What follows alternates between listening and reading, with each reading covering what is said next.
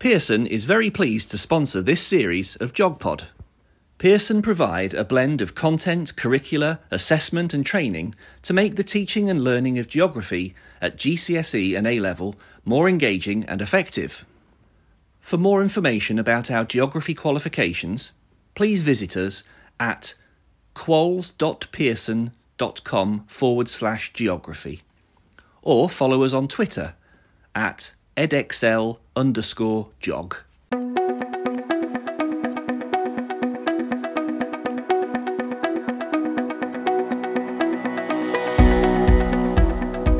Hello there and welcome to JogPod. Today it gives me great pleasure to be joined by Professor Alistair Owens, who's Professor of Historical Geography and Head of School at Queen Mary University of London. It's going to be a great opportunity chatting to you today, Alistair. I had spent a lot of time looking at the work that you've done. You're a historical geographer, you're a social and economic historian, you work on 19th and 20th century Britain. It's fascinating stuff.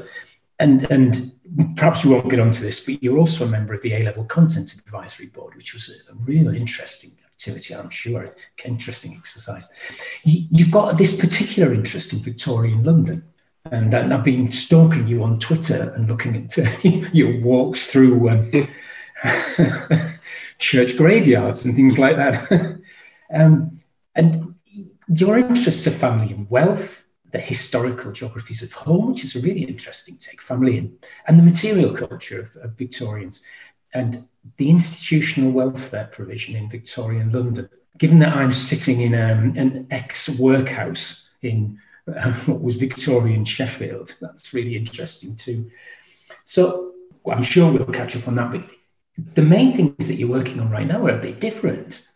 It's a bit of a break from that list, because firstly, I'd like to talk to you a little bit about the work you're doing on religion and the place of religion within the inner city. And secondly, you've just had a real successful bid with your colleague, Professor Alison Blunt.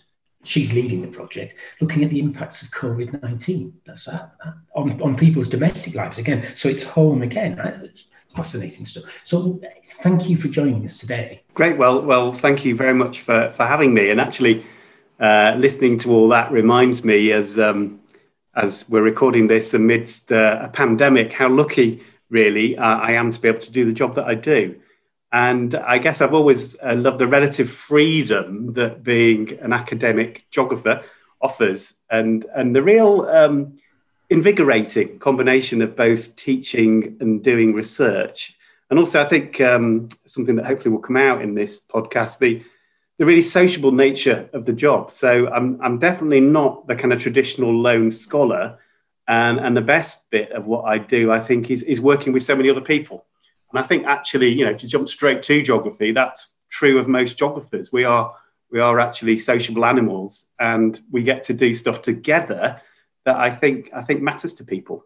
That's one of the fascinating things, I think, because you're really interdisciplinary, and you've carried out research projects with historians, which is fairly familiar, but you've also worked with economists, financial experts, archaeologists, and you've worked with some London-based universities as well, which we'll come on to later.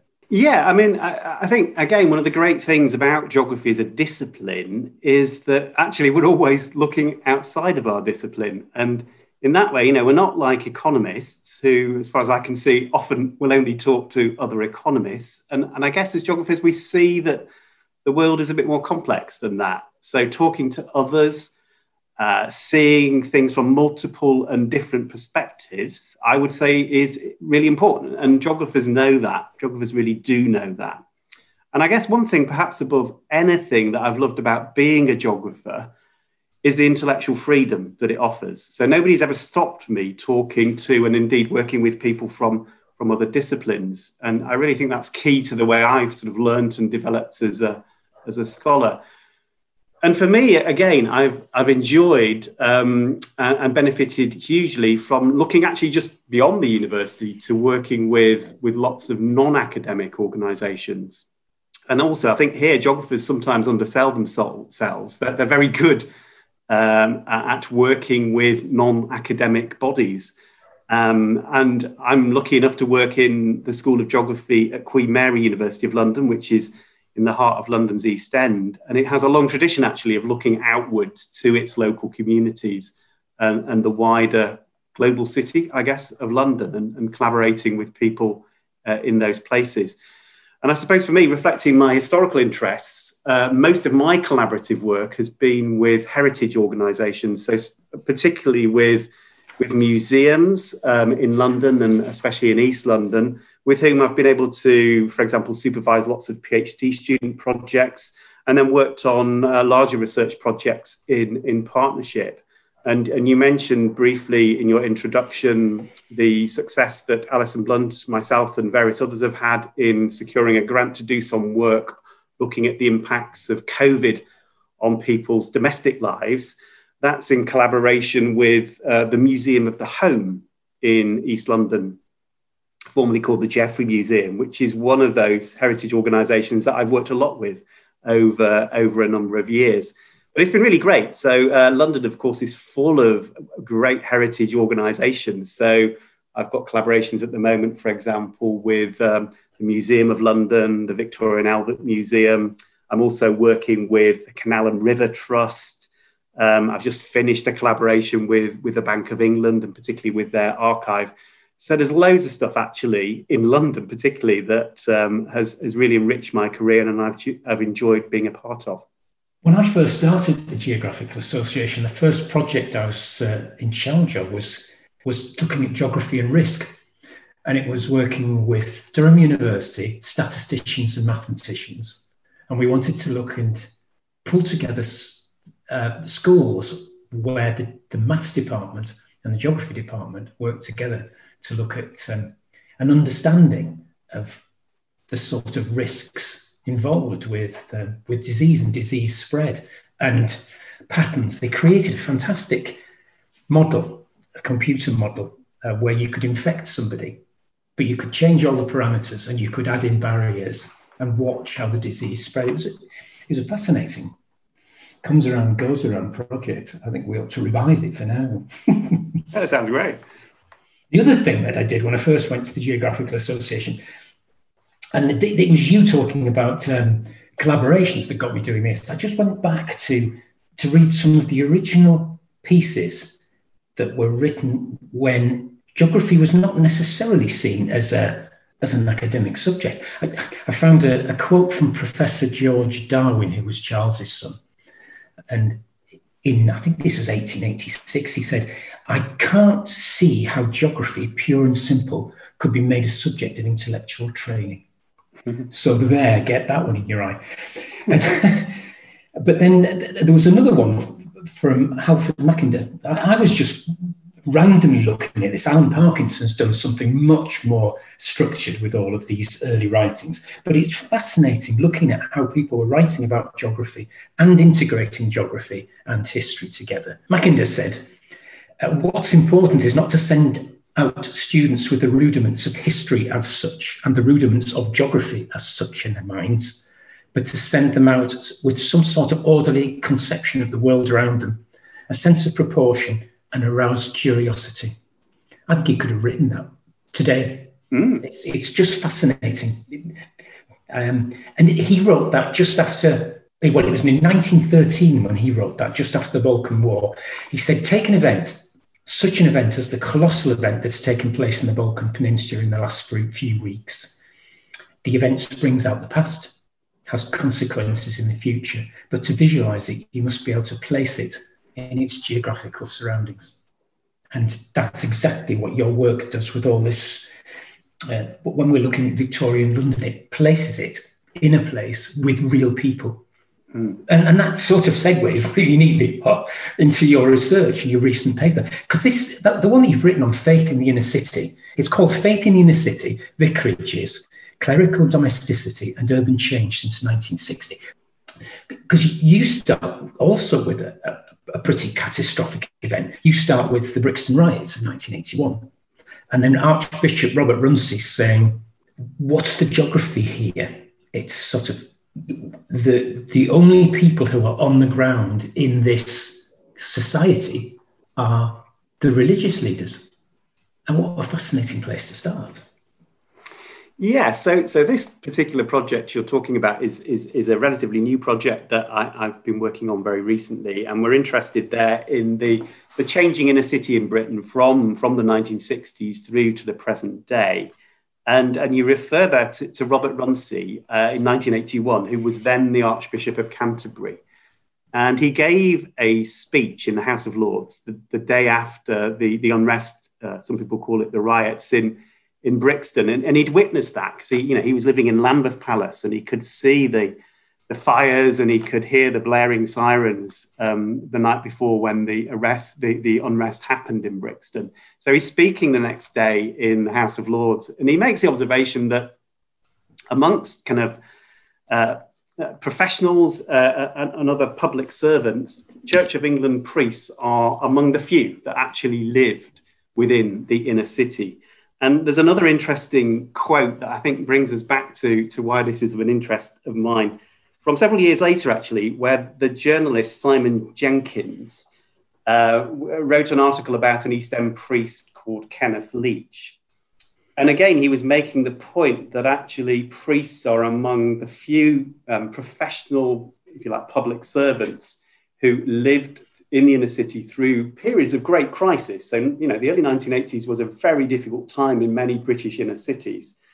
And he uses this lovely quote where he says that these individuals and the church was wedded to the sheer geography of that inner city. So there they are living amongst those communities. So what we're really interested in is the way in which the Church of England, and we're using this as a particular vantage point on this question, how religious groups, religious leaders, religious professionals responded to the problems of the British inner city in that post-war period. So particularly in the 1980s, this is a time of great deprivation, of unemployment, of social unrest, of crime, of lack of educational opportunity, of racism, of oppression. There's lots going on in the inner city at that moment. It's radically changing as Britain is experiencing sort of wider structural and political economic changes.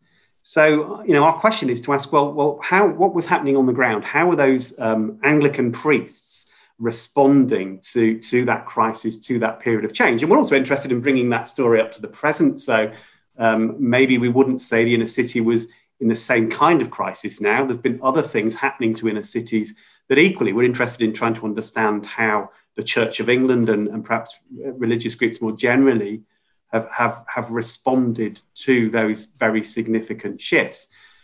Now, that's not a topic that others have ignored. And in fact, if you think about that moment in the 1980s, many of your listeners will perhaps remember a report called Faith in the City that was published by the Church of England in 1985. And it was deeply critical of the government at that time.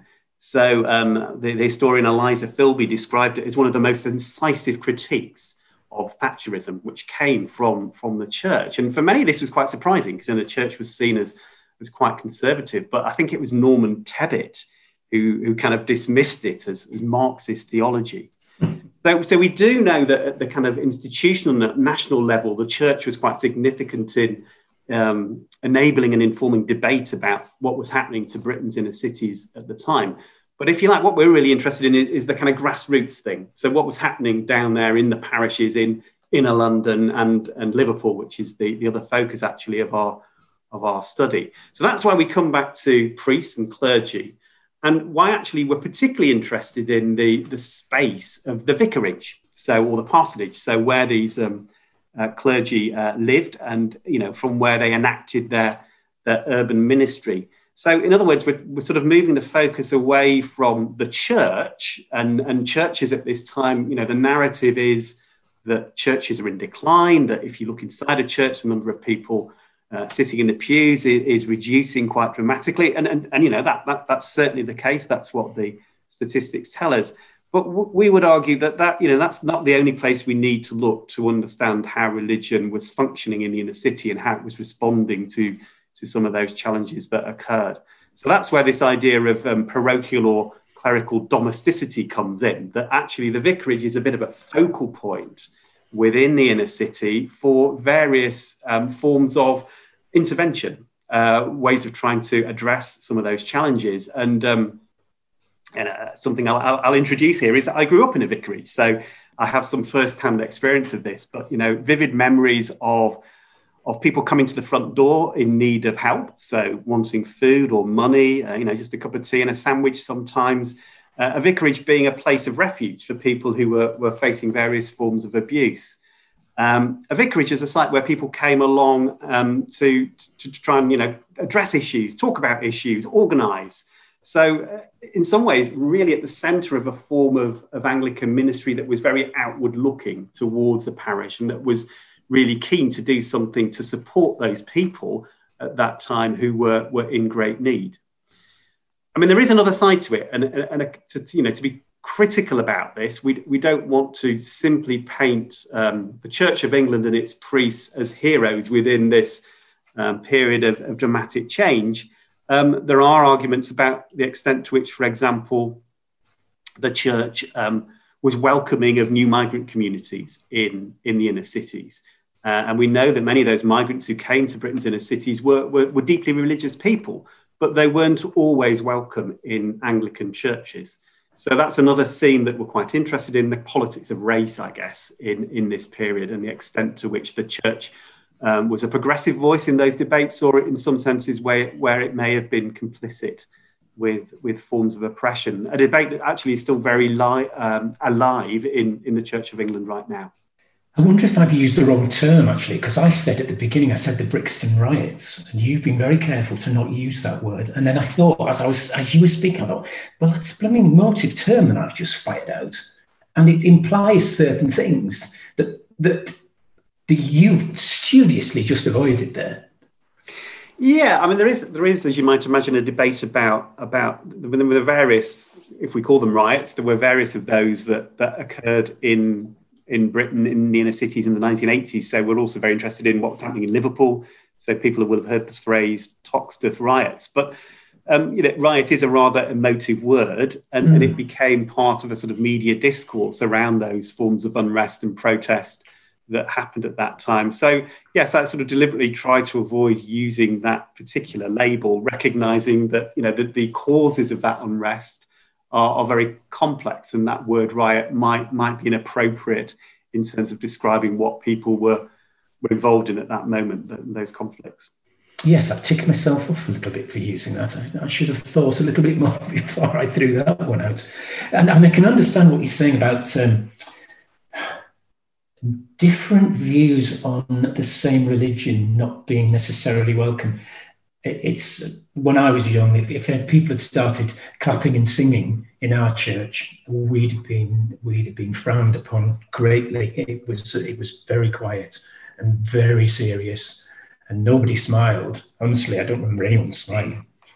So it's not surprising that a different view doesn't quite necessarily fit with some of the more conservative elements of. And I mean conservative with a small c, elements of the church. You've written about the post-16 period being a time of decline and crisis for both the inner city, just as the inner city, but also Christian religion. But you also then quite positively talk about a time of new beginnings and transformation. So what do you mean by that with the way that you've taken that view? Yeah, so there is this narrative, particularly amongst historians, actually, that the post-war period is a sort of age of secularization. So the established church is in decline. The Church of England is decline according to that narrative. And as I said previously, I think there is evidence that is perhaps happening, and that Britain was becoming, in some senses, a more secular society. But actually, that sort of narrative has been complicated, including actually by the work of a number of geographers, people like Paul Cloke down in Exeter, John May, who's one of my colleagues at Queen Mary, who've been looking, for example, at the significance of what they call post-secular welfare in cities in recent decades. So actually the way in which religion, including Christianity and including the Church of England, has often been at the forefront of trying to provide forms of welfare, shelters for homeless people, for example. Lots of food banks are connected with churches, with mosques, with other places of worship. So actually, religion has been a very active and often very progressive force in trying to address some of the challenges of inner cities in more recent years.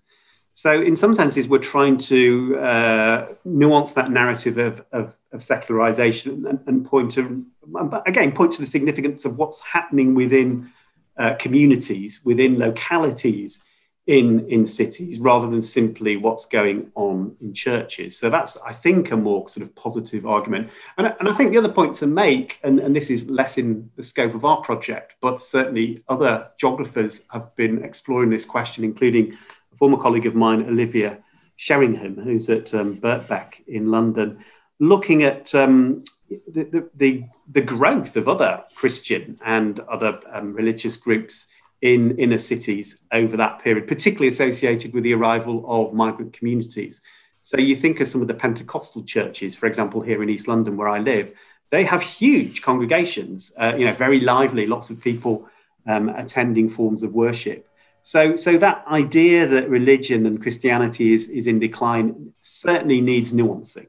It's not the reality. And in some parts of UK cities, you'll find that actually religion of various kinds, including Christianity, is growing. So that would be the first thing. And I suppose in terms of the inner city, there is, if you think about the post-war period, then the nature of change in the inner city, lots has happened. So post-war period, it was often about reconstruction post-war. You then end up with a period of perhaps relative prosperity.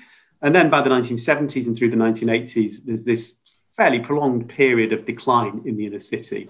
There's a kind of flight away from the inner city by some populations moving out to the suburbs, all, kind of classic geographical stories, really, the sort of counter-urbanization and suburbanization literatures.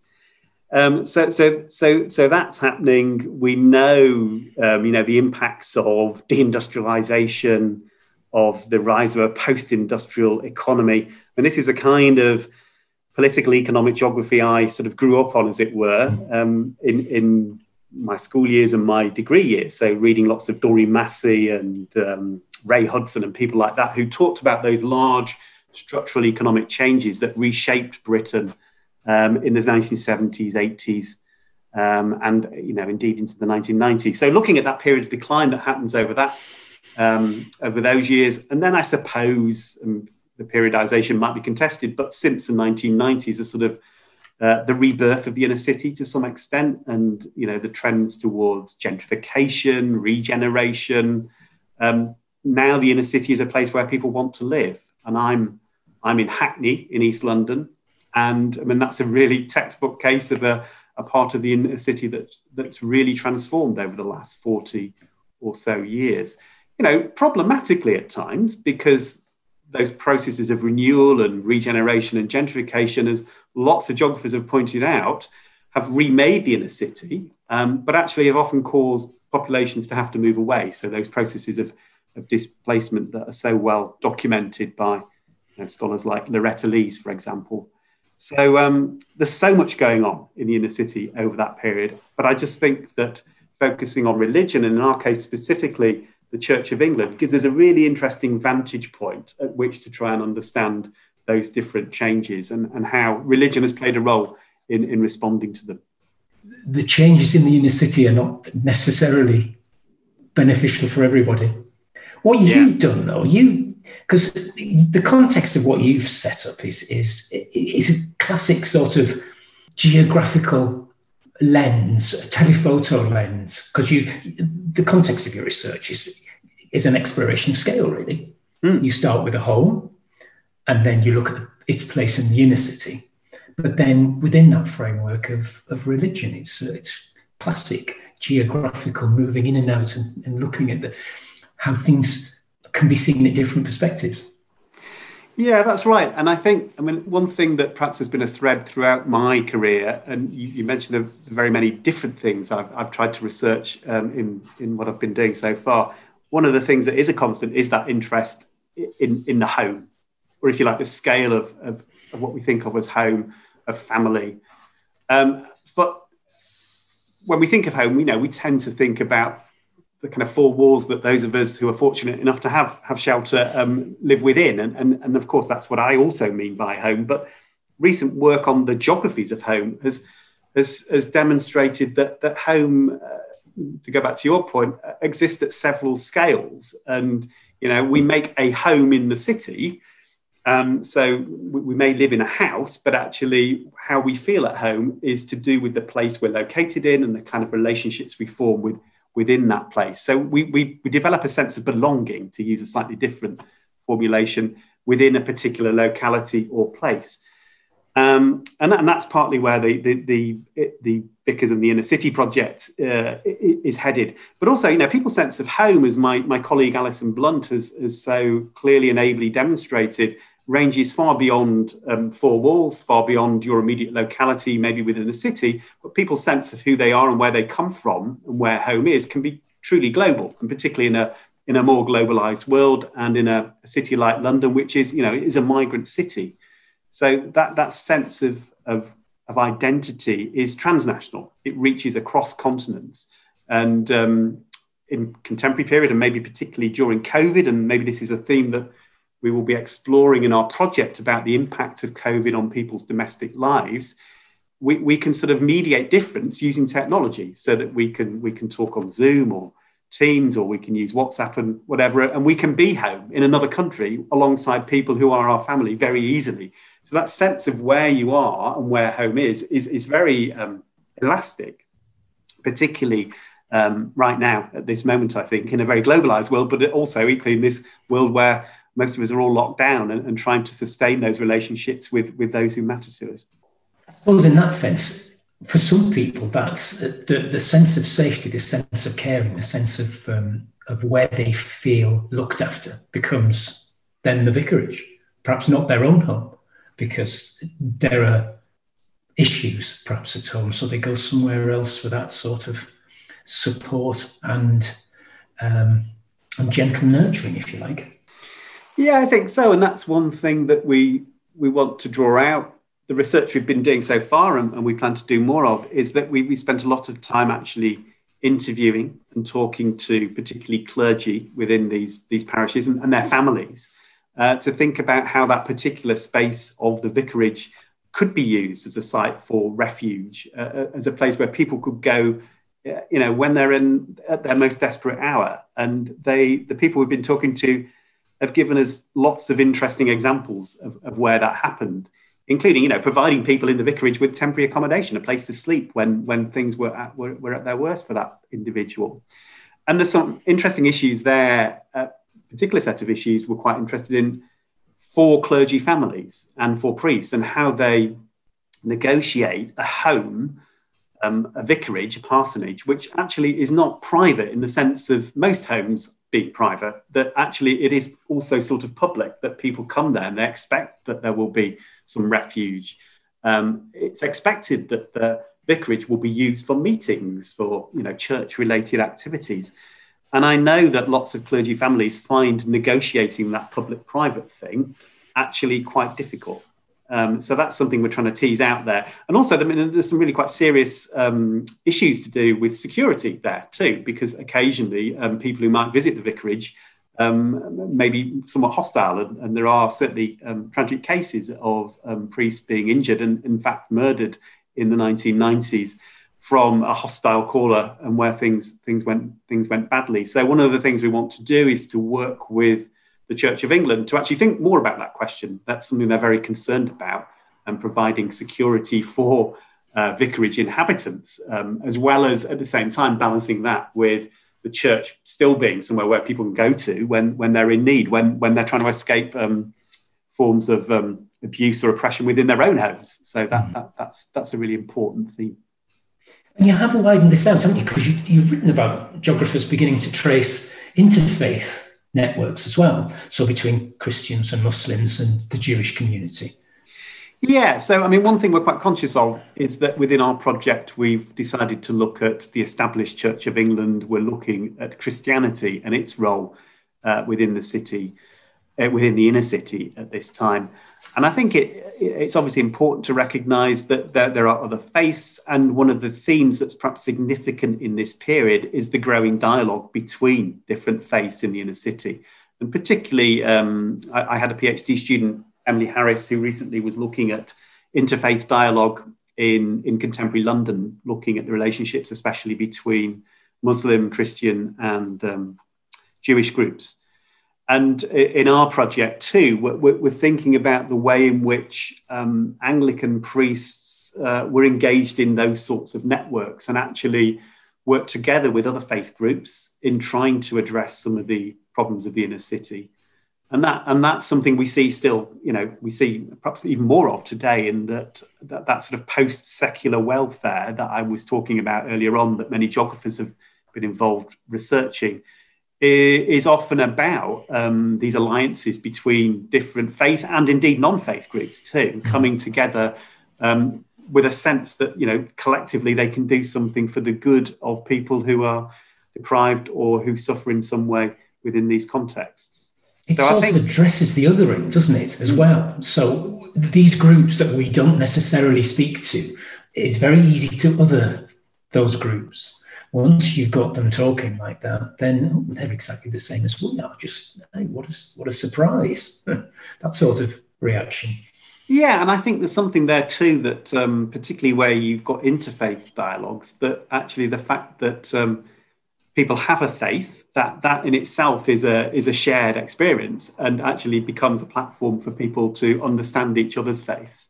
So if there is a sort of a sense that religion can be a force that is not very progressive, that it perhaps is complicit in that othering of people who are not like you, then the interfaith dialogue that we can see evidence of happening within the inner city at this time is something that begins to break that down, to begin to recognise that, yes, there's difference, but also people share much in common. And there are particular struggles and issues that people want to organise together in order to try to address. Let's talk about the other thing we've got all in common then, because I'd like to talk to you about your project Stay at Home, Rethinking the Domestic during the COVID-19 pandemic. Now, this is led by Professor Alison Blunt, but it's quite some collaboration, isn't it? Yeah, so it is. And, Alison Blunt is really wonderful at leading kind of large, quite complicated collaborative projects. So we're working, first of all, with other academics at the University of Liverpool. So Kathy Burrell and Georgina Enfield, both of whom are geographers, with Olivia Sheringham, who's at Birkbeck, and then Alison and I at Queen Mary. And then we have quite a large number, I think it's 4 postdoctoral researchers involved in different strands of this project, based in London and based in Liverpool. And then we're also collaborating with museums. I mentioned that earlier on. So the Museum of the Home in East London, and then also National Museums Liverpool, up in Liverpool, who they run several museums up there, wonderful museums, worth a visit if you've never been.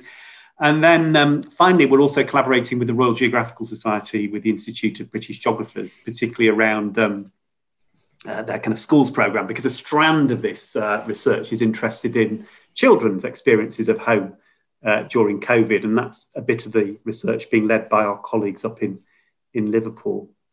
But so that's the collaboration. There's lots of people involved, and I mean the rationale for the project, I hope, is fairly obvious, as we're all right now sat in our homes mostly because we've been told to stay home, and not for the first time. We're recording this in early January in 2021 when we're under these restrictions.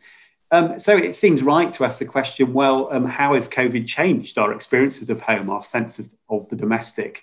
Well, a lot of the public discourse has actually been about the effects of COVID on things outside the home. So about the economy, the city, and those sorts of things. But actually, so many people have retreated to their homes that we need to do some serious academic work to understand the experiences of that. And that's what this project really is trying to do from a sort of geographical social science perspective with all those partners. And one great starting point, actually, and why we're collaborating with Museum of Home in East London, is that they already began earlier during the pandemic a project where they were collecting people's experiences of stay home. So their testimony around what it's been like for them to reorient their lives around the domestic. And that's a wonderfully rich archive already of people's experiences. And they've submitted pictures and bits of film and sound and that kind of thing that is one of our sort of sources of data, if you like, to understand those experiences. But we're also going to be talking to lots of other groups of people about their experiences of life under lockdown at home, where, as I say, we've got a strand of the research which is looking at children's experiences of being at home. So, there's homeschooling, of course, but there's, how do you interact with your friends while you're told to stay at home and you can't actually go and see them physically? So there's lots there that's interesting. And actually, we're going to try and use some quite creative methods working with the Royal Geographical Society to get at children's experiences of what it's like to live in that kind of lockdown situation. I mean, another theme, to go back to one we've talked a lot about already, is religion. So actually, people's religious lives are both private and public. People go to places to worship. And again, all that's been restricted by the lockdown. So how have people maintained that sense of religious belief and identity while being at home? So we feel there's a really rich terrain there that needs exploring, that needs documenting. And that's what we're looking forward to doing. We've literally just started the project beginning of January. So it's only just got going. I wonder how many schools have taken that already on board and asking their students what their experiences are. It would be really interesting, but really challenging, because some of the responses would be really difficult. Particularly if just a geography teacher decides to do it, because there's a whole school-wide issue here that some things will come out from students finding it very difficult, very challenging, and very upsetting, I'd have thought, for some of them.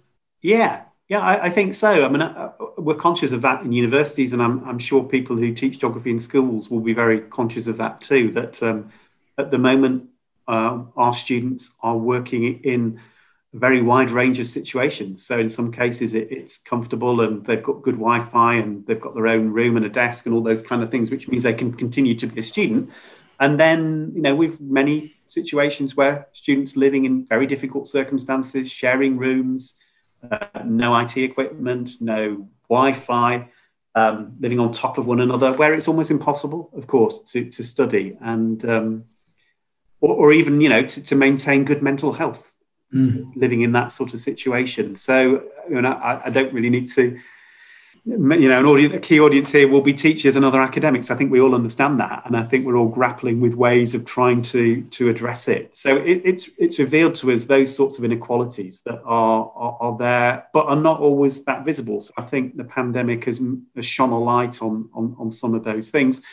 And then, of course, yes, there are other things that we know are particular issues as people have stayed home. So rise in domestic abuse, for example, is something that's come out, and that will be another theme in our project, to be alert to some of those things, as well as to recognise that some people have found pleasure in spending more time at home, and actually that moving home may have longer term consequences in terms of how people will organise their lives in their future. People say they're going to do more work from home, even when all these restrictions might hopefully sometime go away. And, you see lots of people posting on social media their creative endeavours at home. So all their cooking and their knitting and their gardening and all those kinds of things. So you are seeing a re-engagement with things that we think of as domestic that I think is really interesting and that we want to research more. I'd never heard of the Museum of Home. So I admit it now. I put my hand up. But it sounds fascinating. It's closed, isn't it? It's had a 2-year refurb, hasn't it? So yeah, that's right. So they I've been working with them for sort of 15 years, and they used to be called the Jeffrey Museum. So some people may have heard of them under that name, but they've rebranded as the Museum of the Home. And the concept is that the museum is in some very beautiful old almshouses. And traditionally, the museum was basically a series of room displays at different periods from the 16th century right through to the present. And its premise was to sort of represent a typical middle-class London home at each of those periods. Now, it's had a huge refurb, largely courtesy of the Heritage Lottery Fund, or the National Heritage Lottery Fund.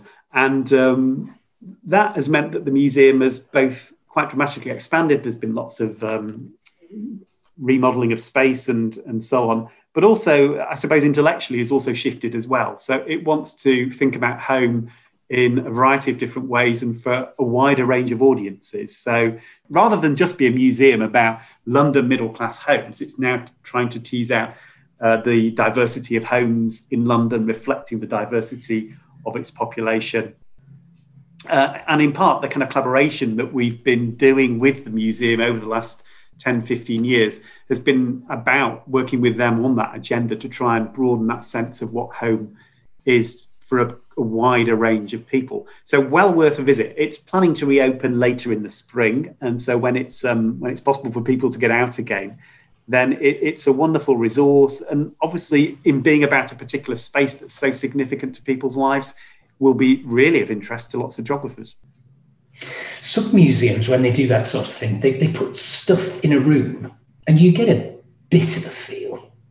But it's not the same, I don't think, as some of the work that you've also explored. There's another paper I read of yours, which was about people and things on the move, and where you looked at domestic material culture and poverty and mobility and getting a feel for the people themselves, not just their artifacts, but them and how they interact with that stuff, which is sometimes more difficult when you're wandering through a room because you're not getting a feel for how the people really use that stuff. And it was fascinating. Some of the things you talk about where people don't necessarily have these possessions so much for them, when they flit, they sometimes leave the stuff behind because they can't afford massive. Fascinating stuff. So tell us a bit about the work that you've done there. Yeah, so that was a few years ago, and that we've been talking a lot about the current period and the later 20th century. But that was a project focused on the Victorian period and focused on Victorian London. And there, it was another partnership, another collaboration where I was fortunate enough to work with Museum of London Archaeology. And Museum of London Archaeology are a professional archaeological organisation that carry out excavations mainly on London sites. And there is a huge warehouse in Shoreditch in East London, which contains the artefacts that have been dug up from excavations that Museum of London Archaeology have undertaken over the past sort of 50 or so years. And it's this huge building with over 1 million boxes of stuff that they've dug up from these excavations. And what I was particularly interested in, working with a colleague there called Nigel Jeffries, was to try and understand what objects excavated from the Victorian period might tell us about people's domestic lives. And the reason for doing that is that in trying to understand the domestic lives of poor people in the past, there often isn't very much evidence to do that. So you can read about what middle-class reformers thought about poor people's domestic lives. You can read about what journalists thought about poor people's domestic lives. But actually that comes from a particular perspective, often a kind of moralizing and slightly negative perspective. So if you turn to the archaeology, you've got a very different kind of evidence for trying to understand people's everyday lives. We've got in the archaeology, basically what we've got there is the stuff that people threw away. So the stuff that people at some point decided was no longer of value to them. And in this particular case, what was excavated was the site of some privies, some effectively toilets in the backyards of these poor Victorian houses in the East End of London, right next to the docks down in Limehouse. So that particular project was to look at all those objects that were thrown away. And it was mostly bits of broken crockery and cutlery, cleaning objects, a few toys, all sorts of stuff that, was mostly broken. So it ended up in the bin or in the privy. Just to ask the question, well, what does that tell us about poor people's lives that we may not know, or may be different from what we can see from other kinds of sources like newspaper articles or investigations by social reformers? And obviously what it brings into view is the kind of intimacy of people's everyday existence. It tells us about, to some extent, the kind of struggles that people faced in making a kind of everyday living. It tells us about things like domestic labour. And much of the domestic labour that was performed in the 19th century, of course, was done by women. So it tells us gives us insights into women's lives in the way that perhaps some other historical sources don't. So I spent a lot of time enjoying myself trying to think about actually what that material culture reveals to us about the lives and the struggles of poorer people. And one of the themes you mentioned actually that came out from that work was the significance of mobility. So it was very clear when we're looking at these objects that have been thrown away that they probably belong to different people, different groups of people who in that part of Victorian London were very mobile. They were moving on. They were, in some cases, they were jumping on ships and sailing to India or wherever it might be, because they were employed by the East India Company or something like that. In other cases, they just moved around in London a lot because that was a strategy for coping with poverty. You could upsize and downsize according to how things were going for you. So people were often on the move, as lots of geographers have actually written about. And I think this material culture gives us some more insights into that precarity that lots of poor people faced, while also, their attempts to kind of make a living, to get by. It tells you things there tell you about how people attempted to have moments of relaxation and leisure. So evidence of drinking and smoking and all sorts of things like that. Children's toys, children playing in the street. So it's really fascinating research that gives you those glimpses into people's domestic worlds that are not always possible from other kinds of historical sources. Being right where it was on the docks, it's global and local as well, isn't it? As you say, people were jumping onto ships and then bringing things back. So it was quite an area of lots of influences. It was, yeah, and you get glimpses of that, and we think of London today as being very global, but we forget that in the 19th century it was also a very international city. I mean, one of the objects that intrigued me that we found was a glass rolling pin, or a broken glass rolling pin that we found when we were doing this work. And we thought first it was just a rolling pin, obviously for baking, but actually we did a bit of research because this rolling pin we could see had some engraving on it. And we found out after doing this research that these rolling pins were not really a kind of functional object used for baking, but instead they were an object that you hung above your fireplace.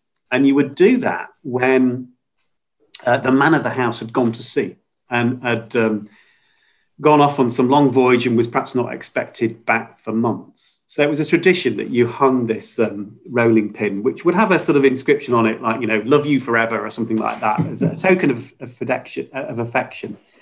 However, there's a sort of superstition surrounding these objects that if that rolling pin was to fall and break, then that meant, sadly, that your loved one had perished at sea, or perhaps even lost to the arms of another woman was the other story that came along with that. So we do wonder what befell this poor inhabitant of this house in Limehouse in East London. So this rolling pin was broken in the privy. So we wonder whether something terrible might have happened. But, it does speak to the kind of global mobility of people at that particular moment in that community where there's sort of a big churn of people. So, yes, there's lots of fascinating insights. It pictures them in a different way but it was reading what you'd written that pointed me back to Charles Booth's map of London poverty, because this area is described, it's coloured in black, isn't it? That's correct, yeah. So there's these people who are laughing and loving and putting up rolling pins, and they're described on the map, on the index and the key, as lowest class, vicious, semi-criminal. Oh dear. Exactly. So one of the things we wanted to try to do is to move beyond that kind of rhetoric that was so pervasive.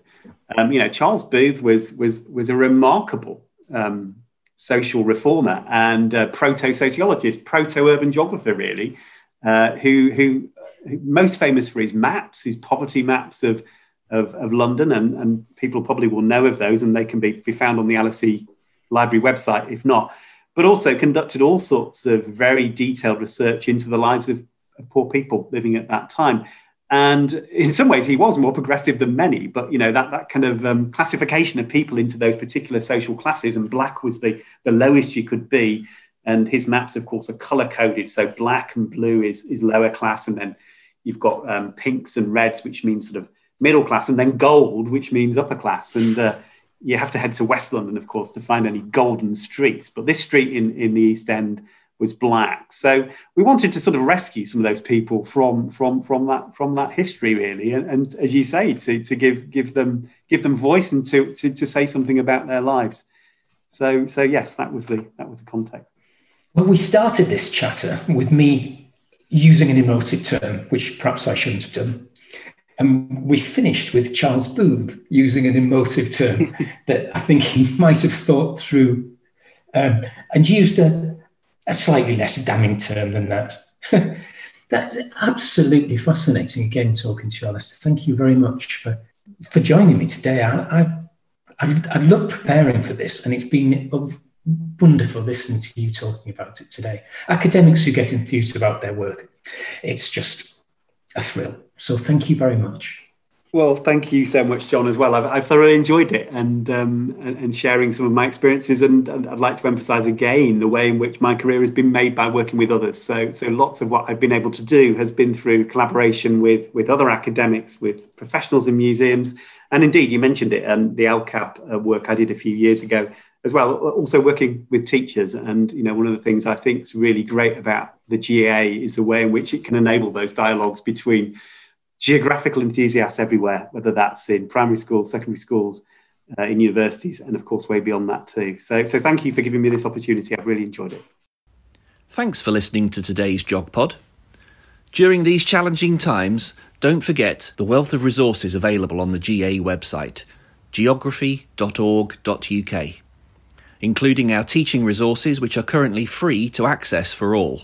You might also want to look at our Geography from Home section, which aims to support teachers, parents and guardians whilst children and young people are learning from home.